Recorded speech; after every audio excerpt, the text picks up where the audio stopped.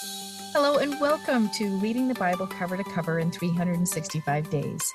My name is Andrea Lendy, author of the book and Bible reader and studier for over a decade, and I'm excited to share some thoughts with you about today's reading. Welcome to day 39 of Reading the Bible Cover to Cover in 365 Days. Let us pray. Oh Lord, thank you for the wisdom you will teach us today. Help us learn what you desire for us to learn. In Jesus' name, amen. Well, in Mark chapter 11, Jesus and his disciples were near Jerusalem when Jesus told two of his disciples to go ahead of him to get a colt and bring back to him. He would ride into town on the colt for the first Palm Sunday ever. We see God's omniscience here as Jesus knew there was a colt ready for him and where to find it. And through the disciples' obedience to the Lord, they found the colt and took it back to Jesus.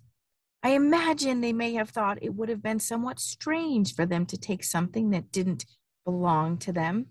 They must have wondered how it would go. However, they were obedient to Jesus. We can see that even though we may think something may not look easy, our obedience to God will be rewarded.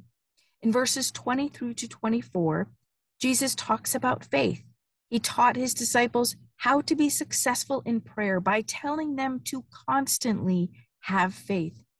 As we read God's word, we read about his promises and can replace the enemy's lies with these truths.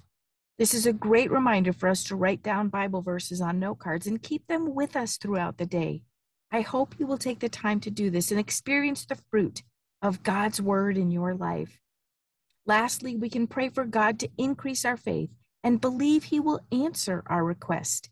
He will give us more faith out of his abundant storehouses in heaven.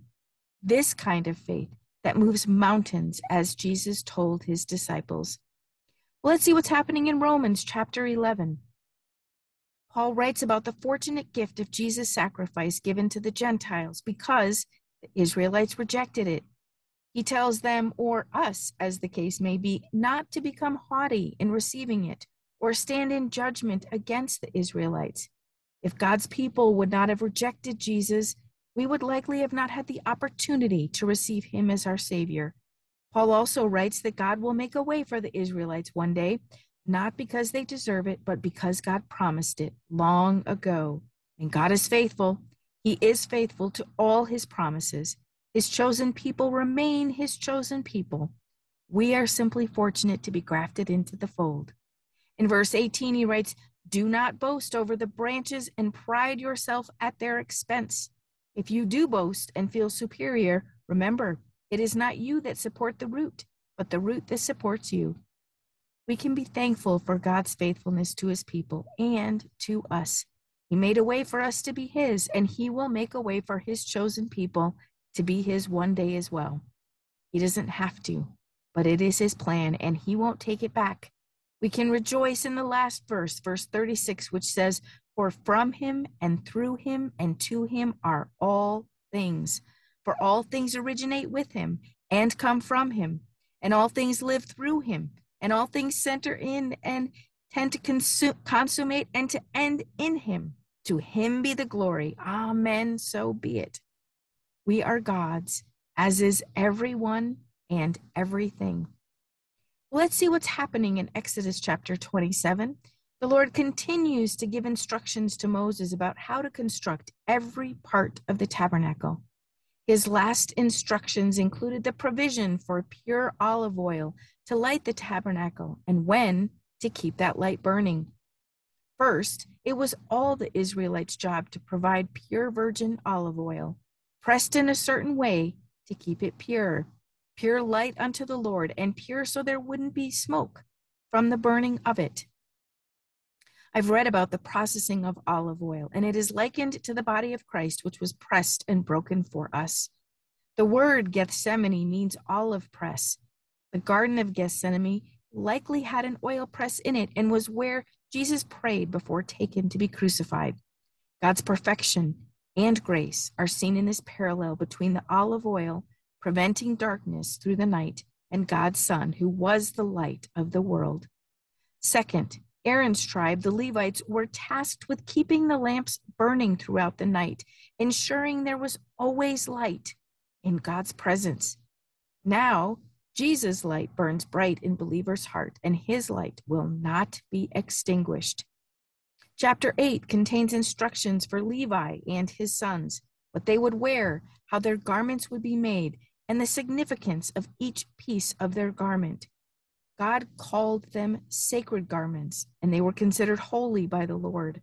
Verses 29 and 30 are underlined in my Bible and say, "So Aaron shall bear the names of the sons of Israel in the breastplate of judgment upon his heart, when he goes into the holy place to bring them in continual remembrance before the Lord. In the breastplate of judgment, you shall put the Urim and the Thummim, unspecified articles used when the high priest asked God's counsel for all of Israel. They shall be upon Aaron's heart when he goes in before the Lord, and Aaron shall bear the judgment, rights, judicial decisions of the Israelites upon his heart before the Lord continually." So Aaron wore the names of each of the tribes on his heart when he went before the Lord. He was also to wear a plate of gold with the words "Holy to the Lord" on it. Our God is holy. All the instructions he gave Moses for the tabernacle and the ministers in the tabernacle were to keep the place he would dwell holy, so he could dwell among them. God deserves our honor and reverence, for he is the only true God. May we offer him the reverence he is due with our worship of him today and every day. Well, let's see what David writes about today in Psalm 39. David writes about the sin of the tongue, our words. He likely had said something he shouldn't have said, not unlike we do today. It appears he took an oath of silence for a time because he recognized the sin that came out of his mouth. He also recognized himself being a self-confident fool. And isn't that the way we show up sometimes when we speak? In his remorse, he writes wisdom about the brevity of our lives.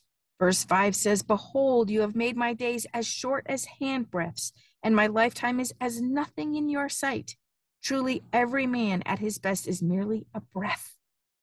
He felt his insignificance, not unlike we feel at times as well. Still, his hope is in God. In verse 7, he writes that his hope and expectation are in God. Our hope and expectation are in God as well, not in ourselves, for we cannot count on ourselves, just as David writes. Let us hope in God today and allow him to continue to do a work in us as he promises to do. Let us pray. Oh Lord, help us lean into you today. Help us know where our help comes from. Our hope and our help is in you. Lead and guide our hearts, Father. In Jesus' name, amen. Thank you for walking this journey with me and being a faithful reader of God's word. I pray that he shows himself as the God who loves you deeply and cares about every detail in your life. Come back tomorrow for some more thoughts and insights as you read God's word.